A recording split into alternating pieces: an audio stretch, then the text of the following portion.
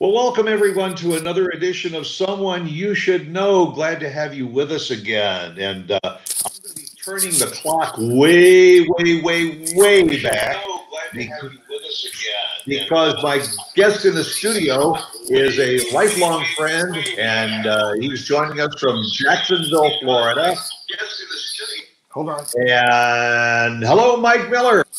Hello there, Stuart. How are you? You're there, and something had the volume up, and I do the same thing.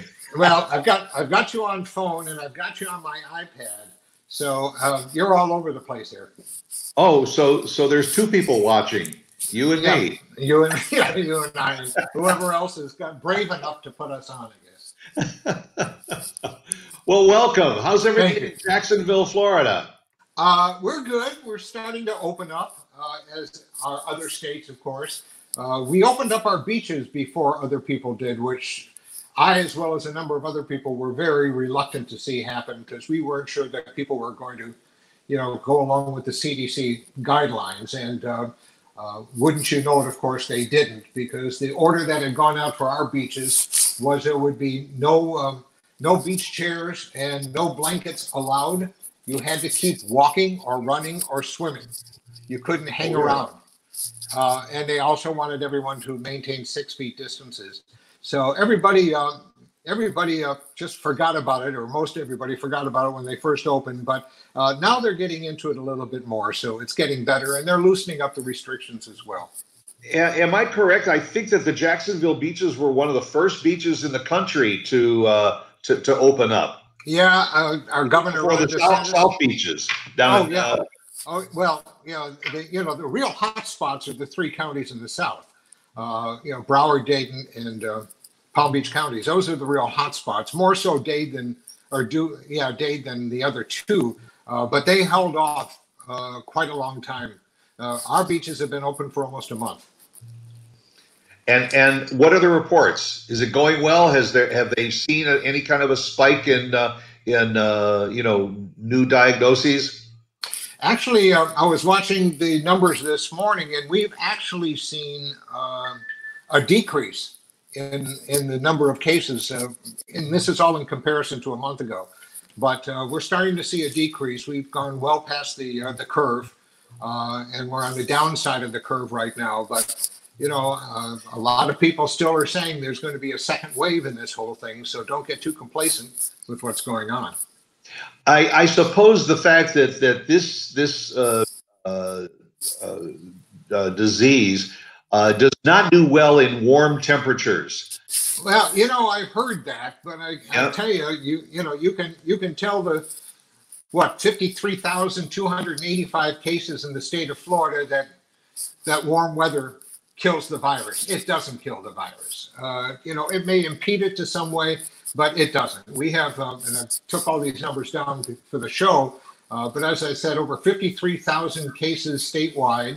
In Duval County, where I am, we've had 1,523 cases and 46 fatalities as a result of it. Our 5-county area here has 2,390 cases and 88 people have passed away. Statewide, 2,364 people have passed away as a result of COVID. It just really blows my mind to think that we have surpassed that 100,000 death threshold in less than 6 months. And just looking over figures, and you and I are both fact and figure type people. I realized that there have been almost more people that have died from the COVID-19 than in all wars since World War II. Well, and I was going to bring that point up because it's very relevant to you, of course, but we now have almost reached twice as many fatalities from COVID as we did through the 13 years of the Vietnam War.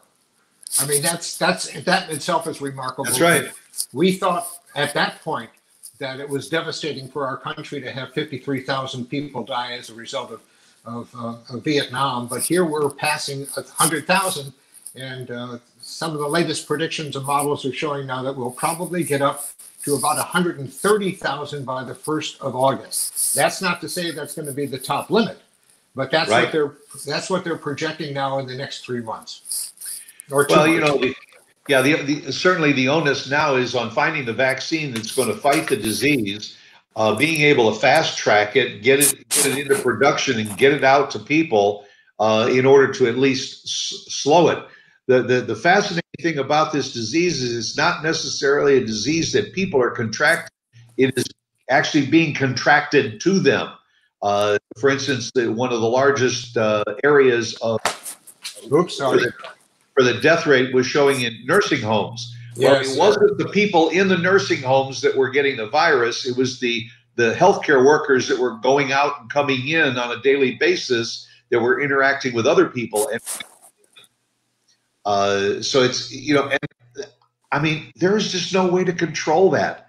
I mean, if people are out in the public going to the grocery store, it only takes a split second for somebody to touch something and contract the disease. It doesn't show up right away. It is delayed. Then they get sick, and you sit them down and you say, okay, who have you interacted with over the last 14 to 21 days? I mean, it's hard to tell. Yeah, it really is. I mean, so much of our life is disrupted, and I like everybody else, are waiting to see what the new normal is going to be like.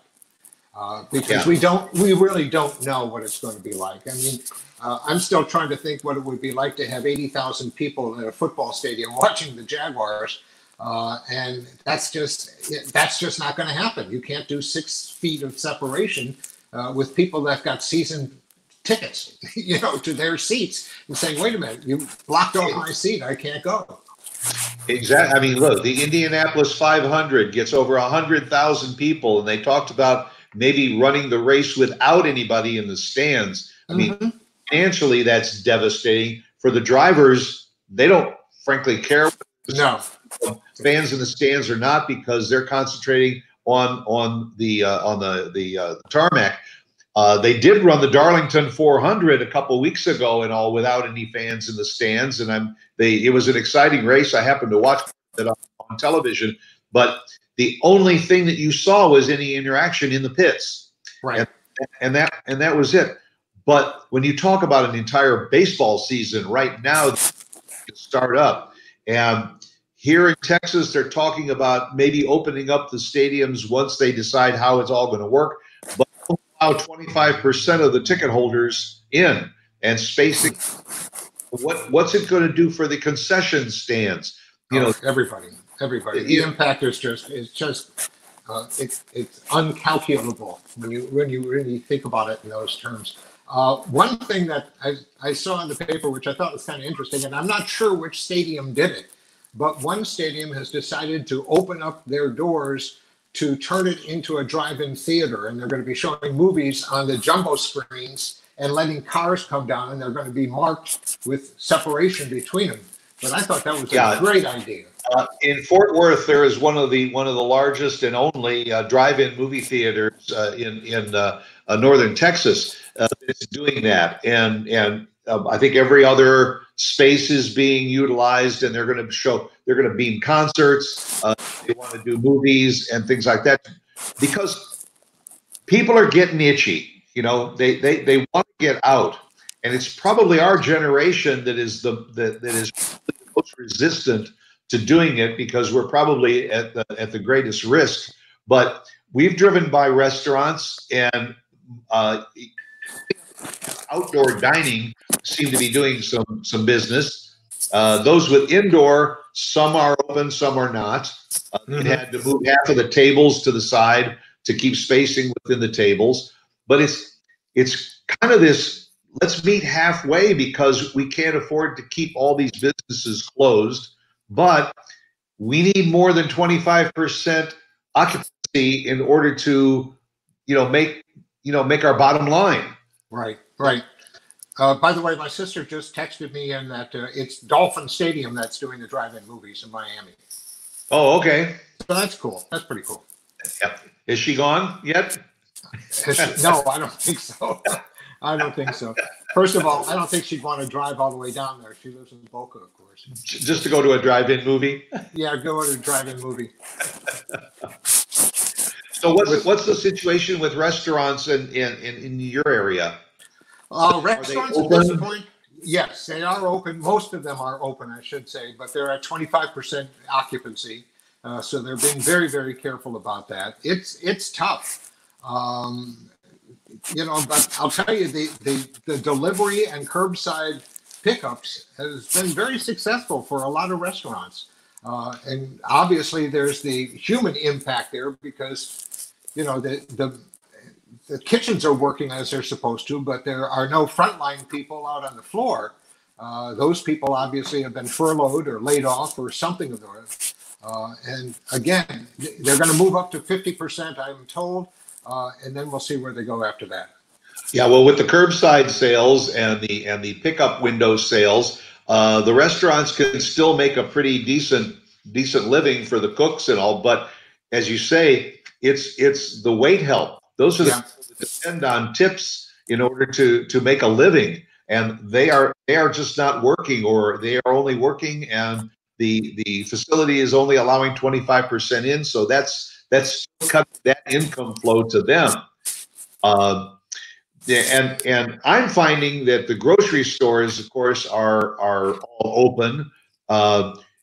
I think Costco nationwide will not allow anyone in the store without a mask now, and hand sanitizers and wipes and all are available for people to wipe their carts and all. But I go to the grocery store, and I'm telling you, it's maybe 50% of the people that are shopping are wearing masks.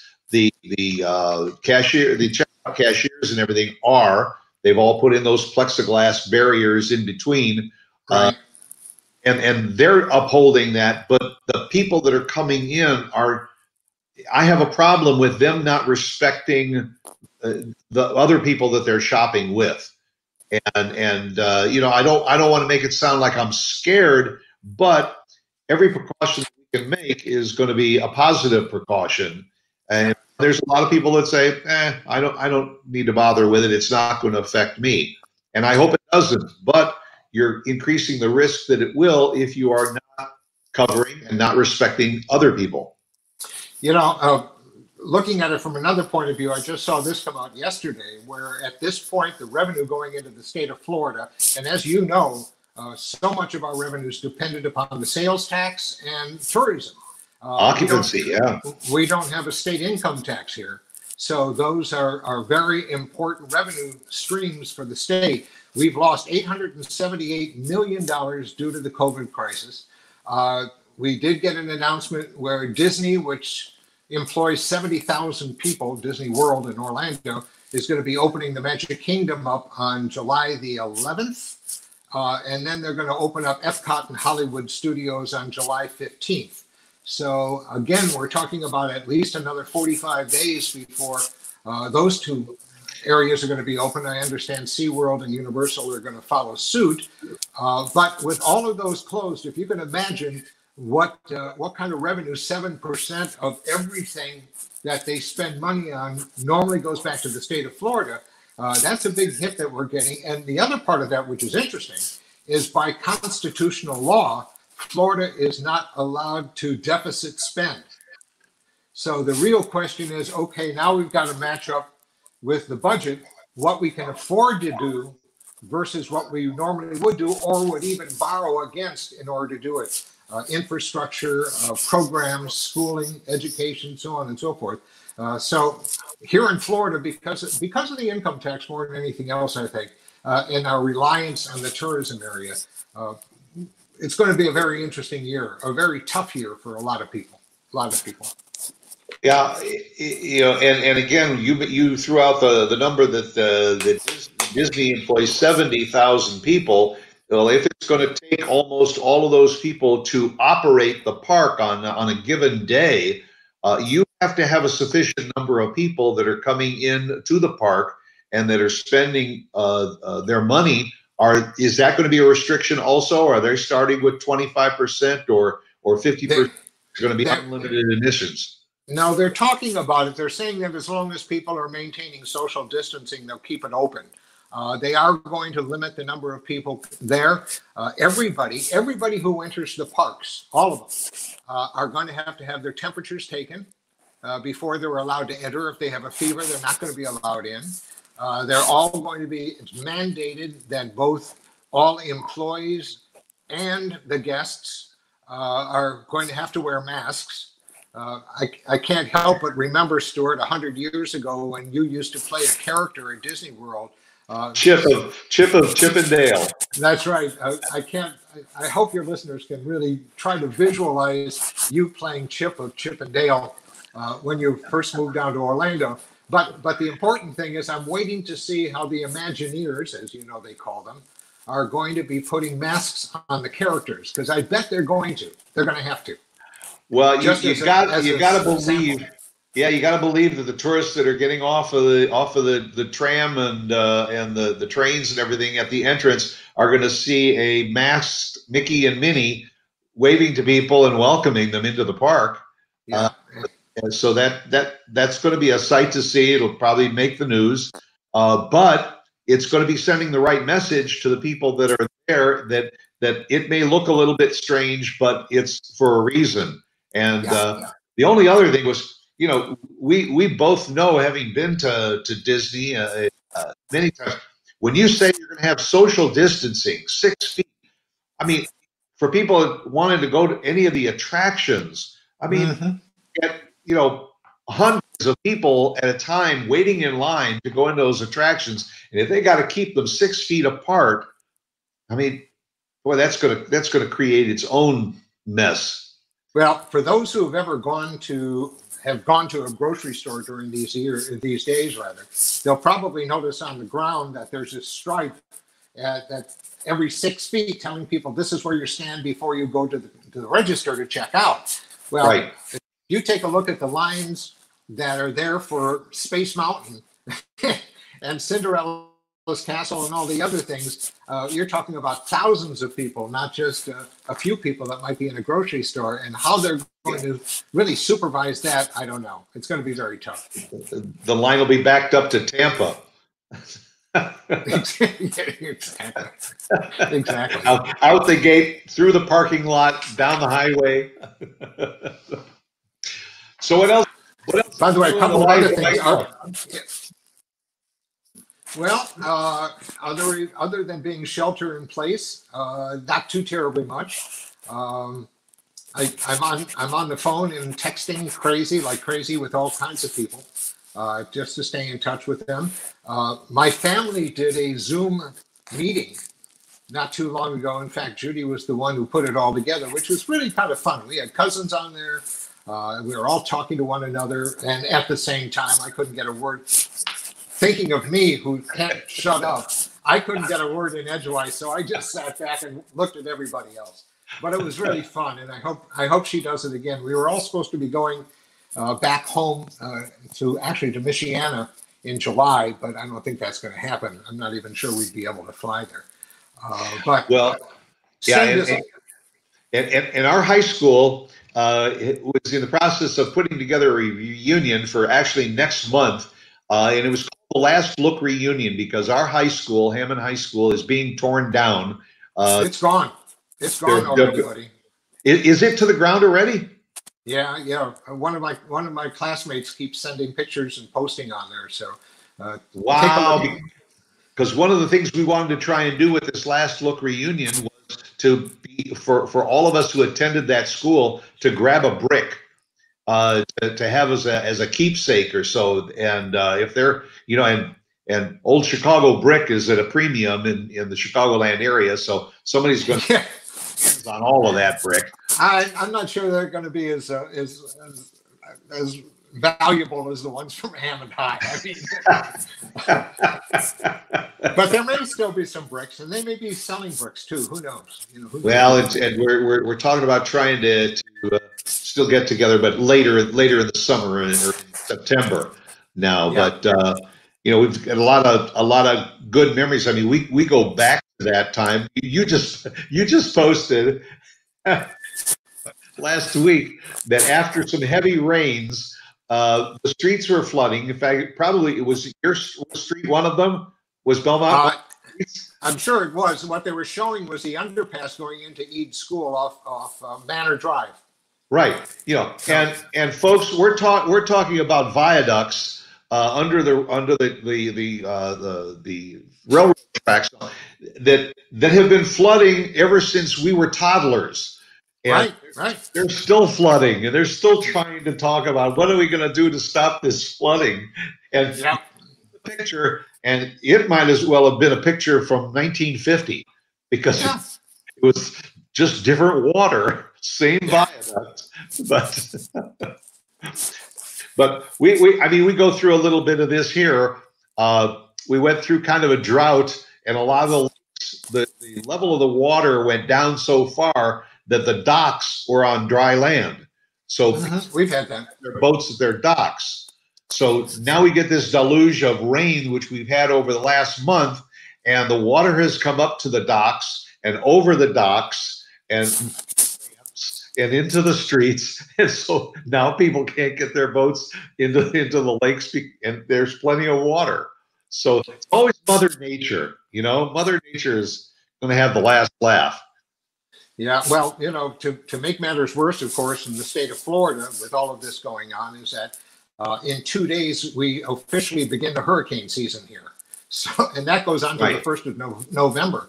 So, with all the other problems that we have, if we get hit by major storms, and they're predicting we're going to have a busier than normal, storm season here in Florida. I saw that. It's just going to compound the problems that we already have. You can't find toilet paper anywhere. Can you imagine before a storm hits what it's going to be like at that point? So, although if we do get flooding, all people got to do is dump all that toilet paper, and it'll just probably soak it all up. Except they won't have any for their own use. That's right. I always think about those people that bought houses with bidets and laughing and saying, I'm never going to use that. What goes around comes around.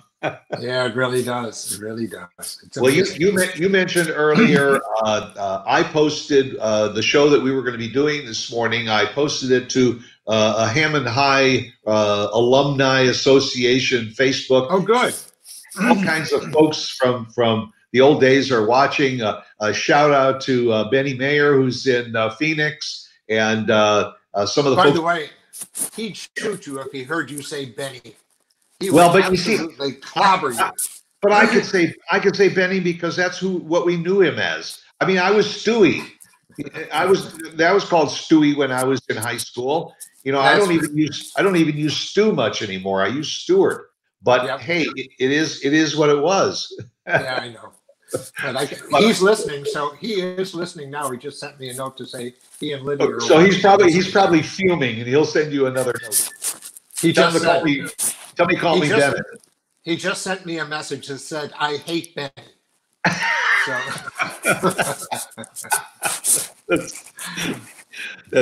But I mean, when we start to talk about some of the old friends and the old times and everything, it does bring back some great memories. You and I both studied broadcasting at Indiana University. You went on to Columbia School of Broadcasting, and Columbia College. It wasn't Columbia School of Broadcasting. It was Columbia College. It was. Is it still Columbia College, or is it? Yep. Oh, okay. Yep. And then you made a career out of broadcasting. You and I started out. In fact, I'm gonna play a game with you right now. Okay, you know they show you a picture and they want to know the first word that comes into your mind. Well, I'm gonna name some letters and you give me the city. Okay, because these are some of the call letters that are associated with Miller. Okay, there is one missing, and I'm going to go back to that at the end. But WLNR, Lansing, Illinois. All right. Then there was WLTH, Gary, Indiana. WDBO, Orlando. WTIC, Hartford, Connecticut. WXYZ, Detroit. WHDH, Boston, WIOD, Miami, WJNO, West Palm Beach, and WOKV. here in Jacksonville. I was here in Jacksonville. Yep. That's a lot of W's.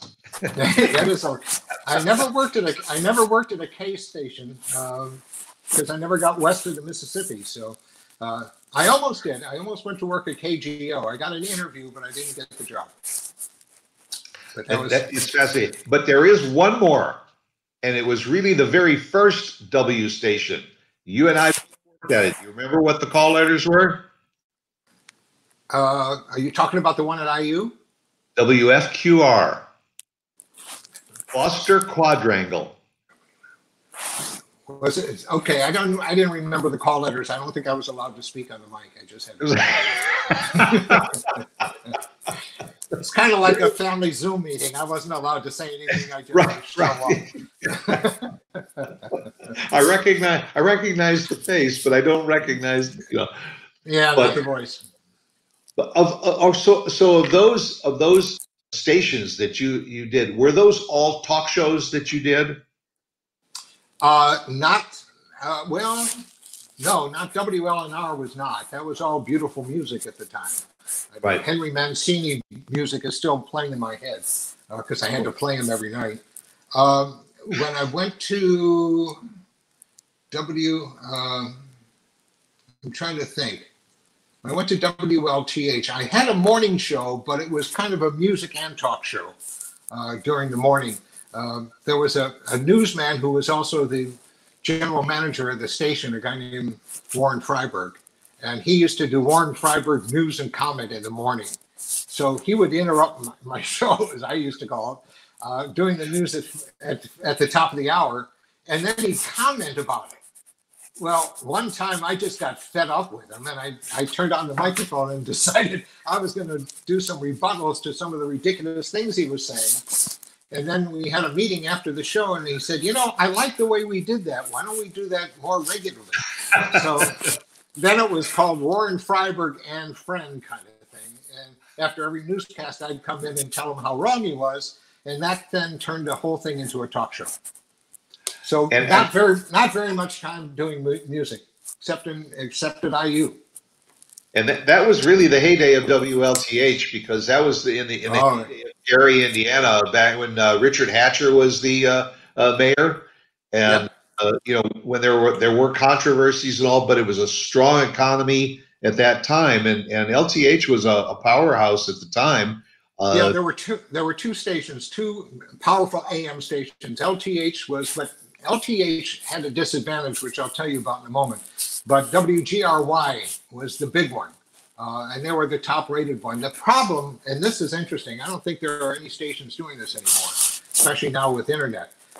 We were a daytime radio station at WLTH. In other words, we broadcast from sun up till sundown. To any of our colleagues in the broadcast industry, if any of them are listening, the interesting thing was that for people in the Indiana, Illinois area, they know that in the wintertime, with Central Time, it got dark at 4:15 in the afternoon. It was almost pitch black by 5. Well, before drive time. We had to sign off at 4:15. And our sign-off period changed every month depending on what sunset was. But we lost all of the revenue in afternoon drive during the winter. But even more than that, as you know, mornings are the most revenue, producing time period of the day. And in the winter, again, we weren't allowed to sign on till 7:15. So we were only on from like 7:15 till 4:15 in the afternoon. And then we had to shut down after that. And it's especially the time when people would want to tune into the local stations to find out what the weather reports were, if it was snowing or icy, and if there were accidents on the roadways. And you were just signing on and trying to play catch up. Yeah, and my show was only on for an hour and 45 minutes during that period because I was only on until 9. So you start at 7:15, you're off at 9. That's not a long time to be on the air. Interesting. And I guess you kind of follow the footsteps. Your sister was also in the media. Yeah, Judy worked at WXYZ TV while I was at WXYZ Radio. So for a period of time, so that was fun. And then she went on to Denver to KMH. I forgot the last one. She'll text you. You'll get a note. I'll get it in a moment. Yeah, we were in it for a while, and then she left. I stayed. So I mean, you kind of semi-retired, I guess I should say, because you kind of left broadcasting in Jacksonville, but you started working with some of the government agencies in Jacksonville, consulting and also working on some boards. What was that all about? By the way, it was KMGH. Thank you, Judy. KMGH radio or television. I left the radio station here in Jacksonville in the year 2000. And I got a phone call the day after I left because we did a big thing on the air of my last show and so on and so forth. And I got a phone call at that time from the mayor's office, the mayor of Jacksonville, who said he wanted to have a meeting with me. So I, of course, took the meeting. And then I went to work for his administration for the final 3 years that they were in office because of term limits. So I left there in 2003, and then the city's transportation authority called me and said, what you were doing for the mayor, we'd like you to do for us. So I worked with them for 15 years. And that was only because at the time, my wife and I, when I left the radio station, we sat back and talked and said, what do we want to do now? Should I send out tapes to other radio stations and see what's out there? But at that time, her parents lived in St. Petersburg. My folks had already moved down basically to Boca. So both of our families were down there. And the idea of, I'd worked every market in Florida, so I didn't have any left, which meant that the only place we'd have to go to are one of the other 49 states. Sure. I didn't really want to do that and leave our families at that time. So. Now, the connections that you made with the mayor's office and beyond that, was this because of some of the interviewing and all that you had done when you were on the radio? You had made all of those connections because you were still doing the talk radio at the time? There was, well, that's interesting. I haven't thought about this in quite a while, but it's true. There was a very important campaign that the Delaney, it was his name, Mayor Delaney did.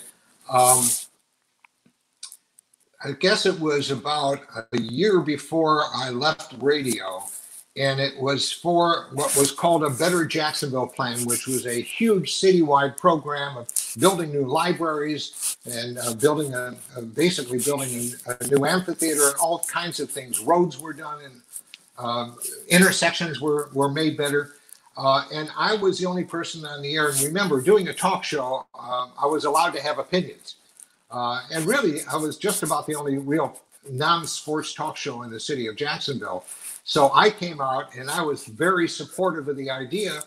And I would have the mayor on quite frequently, to talk about it, as well as other people, in public works and things like that, to talk about what is needed and how they're going to do it and everything else. And I mean, this was a $1.3 billion program, which needed a half-cent sales tax to be passed in order to fund it. And I was very supportive on the air about it. When I went out and did talks, I talked about that as part of my presentation. So I think he felt somewhat, I don't know, he wanted to reward me in some way of doing it. So that's why. Plus, I'd known all the other politicians in town, which he liked, because my primary job with him was acting as a liaison to the 19-member city council. So my job with that was to get all of our legislation passed. And since I knew all of them, he said, this is perfect. We've got a good reputation. They know you from radio. So come on over here and do it with us. And the rest is history. Did you find that it was an easy transition because you knew most of them and interacted with them on the radio? Yeah. The only difficult part was that obviously any opinions I had were the mayor's opinions. Which was not the case when I was on the air. I could have my own. So that was a major change. That was a change. That was different. That's usually what happens when you have term limits, because when you go, so do all of those opinions. Oh yeah, Bring in absolutely, new opinions. absolutely. And so are you working with one of those agencies now? Correct? No, no, I am completely retired. I left the Jacksonville Transportation Authority last year in 2019. So yeah, I've been. February was my 1 year anniversary of being retired. I was doing some consulting work, marketing and public relation consulting work. Obviously, with COVID, there's not a lot of that activity going on, so I've taken a hiatus from that. And once things turn around again, perhaps we'll see if I'll get into something, at least in a part-time level. Do you see going back into radio? Well, with a national election coming up, I'd love to go back on radio to do what I used to do, but probably not. So many shows are syndicated now, Stuart, that That's right. there really is not a lot of local talk. You'll see local talk on sports stations because they want you to talk about the local teams and the local colleges and everything else. But as far as issue-oriented talk, there really is not a lot of local talk going on. I would also say, and I don't want this to offend anybody who's listening, but my views politically are not in line with most of our community. This is a very red city. And in fact, they just elected a Democrat as the president of our city council. And he was the former mayor of Jacksonville who ended up running for this city council and winning. But we haven't had a Democrat as president of the city council in years, just years. So I'm not sure that I would probably come on talking too much like MSNBC or CNN for the likes of a lot of people. If I went on as a Fox surrogate, then maybe I'd be more welcomed. But there's one thing I've learned about talk after 30 years. People don't tune in to those that they disagree with, which I find really incredible because even when I was doing talk radio, I was always going not just to others who shared my opinion, but I wanted to hear what everybody else was saying. But we're so divided today. We're so polarized as a community. People only want to hear what they believe in. They want that reinforcement and validity of what their thinking is. So I'm not sure there are too many stations in Florida. South Florida is a lot more liberal, a lot more democratic. And it was that way when I broadcast at WIOD and at WJNO. But today it's a different ballgame. It's a different scenario all over the place. And I'm very much like you. I don't see that as being very healthy, because if you're going to put a fence between you and the other side, it seems to me that we'll never really move forward as a country. We remember growing up in the Midwest that even though there was a lot of disputes and different opinions between the various parties, it just seemed like that they would be able to sit down at the table and throw out all the ideas from both sides and look at all of the parts of those ideas and then put together the best of both to come up with a common plan to move forward. Today, you're absolutely right. It's my way or the highway. I don't even want to listen to what you have to offer, whether it's valid or not. And in my opinion, that's not healthy for the future of the country. And I would assume that you are thinking along the same lines.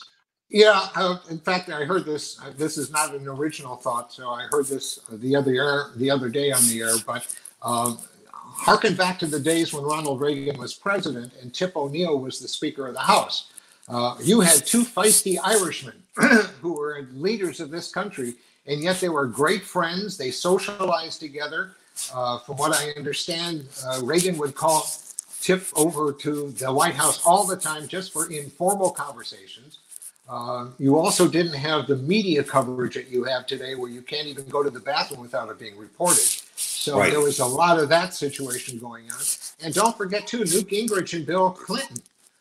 They ended up getting along and passing basically an incredible welfare bill when he was president, and got the Republicans to go along with it. So it's been done before, but ever since ever really, I hate to say it, but it's ever since Trump got in there that things have become so divisive.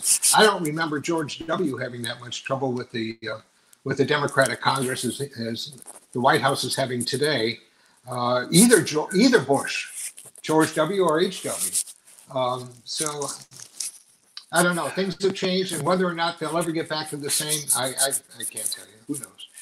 Well, you said earlier in the show, you used the phrase which I use a lot, the new normal. We will never go back to what we all perceived as the old normal lifestyle. It's going to be a new normal, and we have to be prudent about what that's going to mean. If you have a different opinion of what I have, you may walk away from our conversation with the same difference of opinion. But what is so wrong with sitting down and talking about it and trying to see what we can come up with? Because you might just have an idea that I may not totally agree with, but I can understand where that might work too. But it bothers me to think that the younger generation and all is being raised with this divisiveness that you've got to pick a team and you support that team and you don't even look at the team on the other side of the field. That we're just totally different. We can't have a successful future if we continue to think that way. Well, I can't disagree with that at all. The question is, how do you do it? Because our generation knew that. Our generation knew that. Our parents' generation knew that.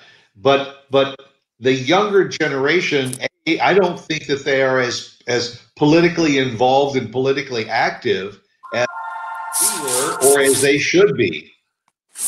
That's probably the mayor. It's probably your mayor calling you. No, I'm looking at my television, which puts the phone calls up on there, and it's Grand Rapids, Michigan, or Minnesota, rather. Oh, right. So it's either a robocall or somebody's looking for money, one or the other. And I would probably put my money on the robocall. Yeah, probably so. I'll see if anybody leaves a message on the voicemail. Right. I'm sorry. There you go.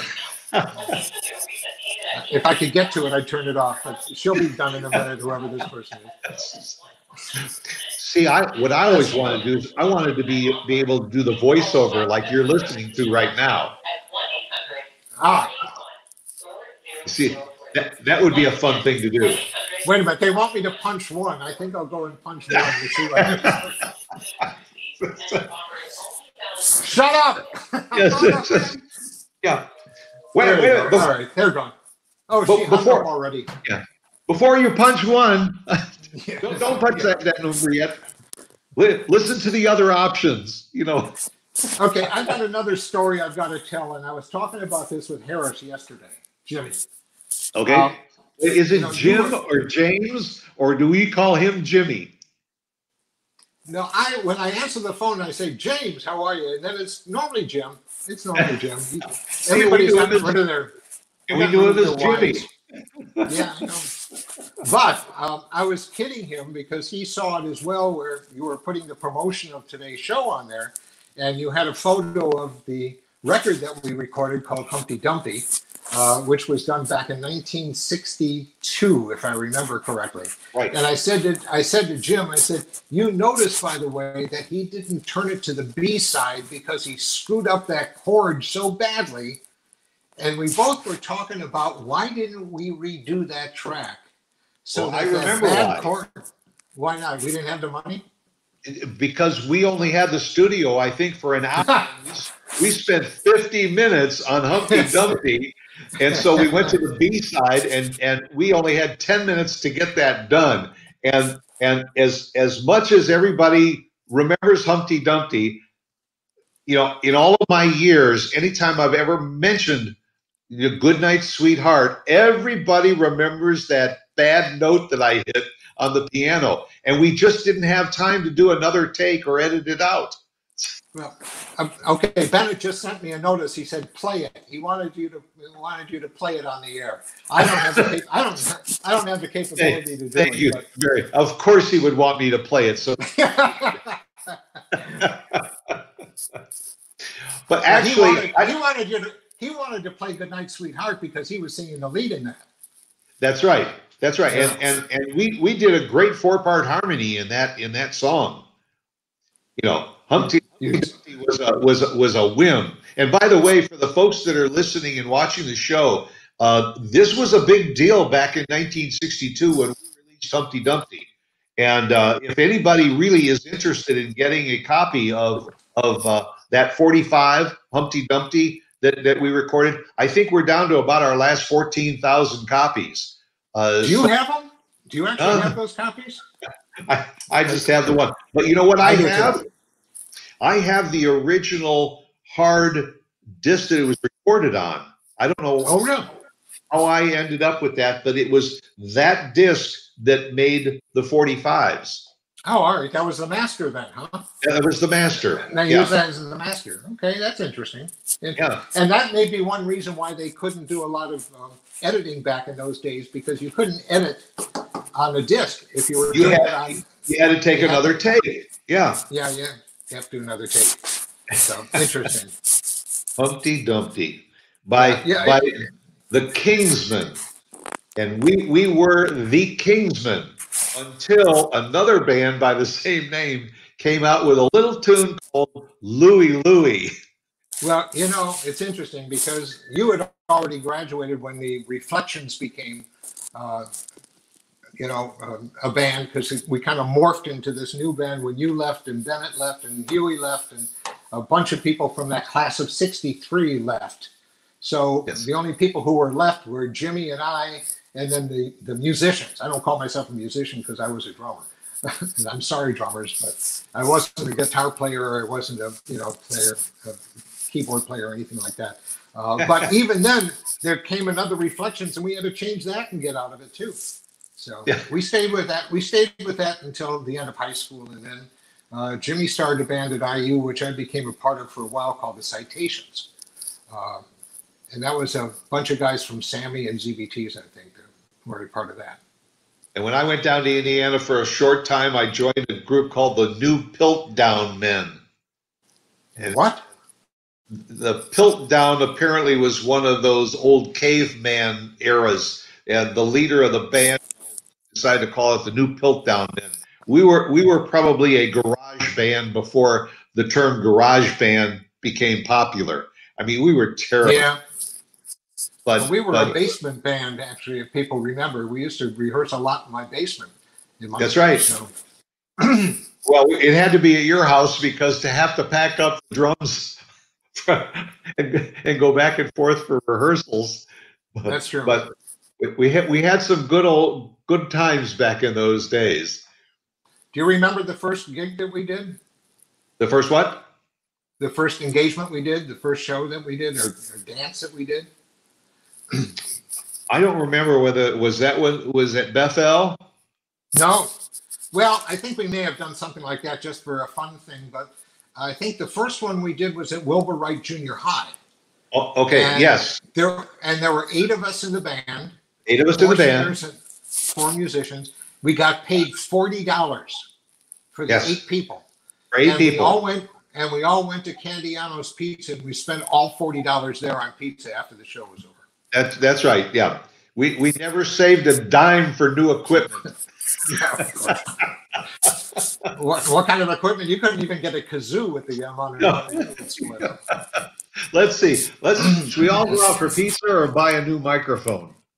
Let's go for pizza. Bennett just wrote. He said we had Kingston Trio shirts on, and that's true. We did. In fact, blue and white striped shirts. Yeah, that one photo that I have of some of the guys which is the only photo. Do you have any photos of the band performing? Of us performing? No, I think I do have a picture of a still shot of all of us in our blue and white shirts. Do you really? Yeah. You ought to put that up, Stuart, because I don't think I've seen that one. I'll have to find. I'll forward it to everyone. Yeah, that'd be fun. That would be fun. Well, I'm sure your audience is just enthralled with all of this personal talk going on between the two of them. Hey, listen, it's my show, and I'm opinionated, just like my guests. Yeah. Unlike my situation, I had a program director, I had a sales manager, all of those people going after me if I did something they didn't like. So you've got That's a right. lot of freedom. A You lot of just freedom. sit, That's great. sit down and talk to yourself. Right, right. Well, Now, were you in the KGVI studios before the pandemic hit? Did you do the show from there, or have you always done it from home? no, we did it from the studio here. And our producer and owner, Mark Warner, relocated up to Michigan. So the show is being produced in Michigan and streaming. And as are a lot of radio broadcasts now, they're all being done from homes or secondary studios all over. We'll probably continue to do it streaming. It sure makes it easier for me to get guests like you who are 1,200 miles away to Right. sit and virtually be in the same room. Yeah. So I think it's kind of the best of both worlds. That's great. I think it's great. It So, really is. well, it's been great talking to you again. Thank you, Stuart. We do it infrequently, and to all of those who are listening into the show and all, I hope you've had a good time spending the last hour with Mike Miller and myself. It's like a slice of the old days. And again, Mike, thank you very much. The best to you. Stay healthy, and the best to Jacksonville, Florida, and the area. And to all of you that have been tuning in this morning, thanks for being with us on Someone You Should Know. And be right here again next week. In fact, the way Mike used to end his radio show in college, say, and remember, if you tune in at the exact same time again next week, you're going to miss my show again. Very good. Very good. I'll leave you with that also. Go out and make it a good day, a great weekend. And that's it from Someone You Should Know.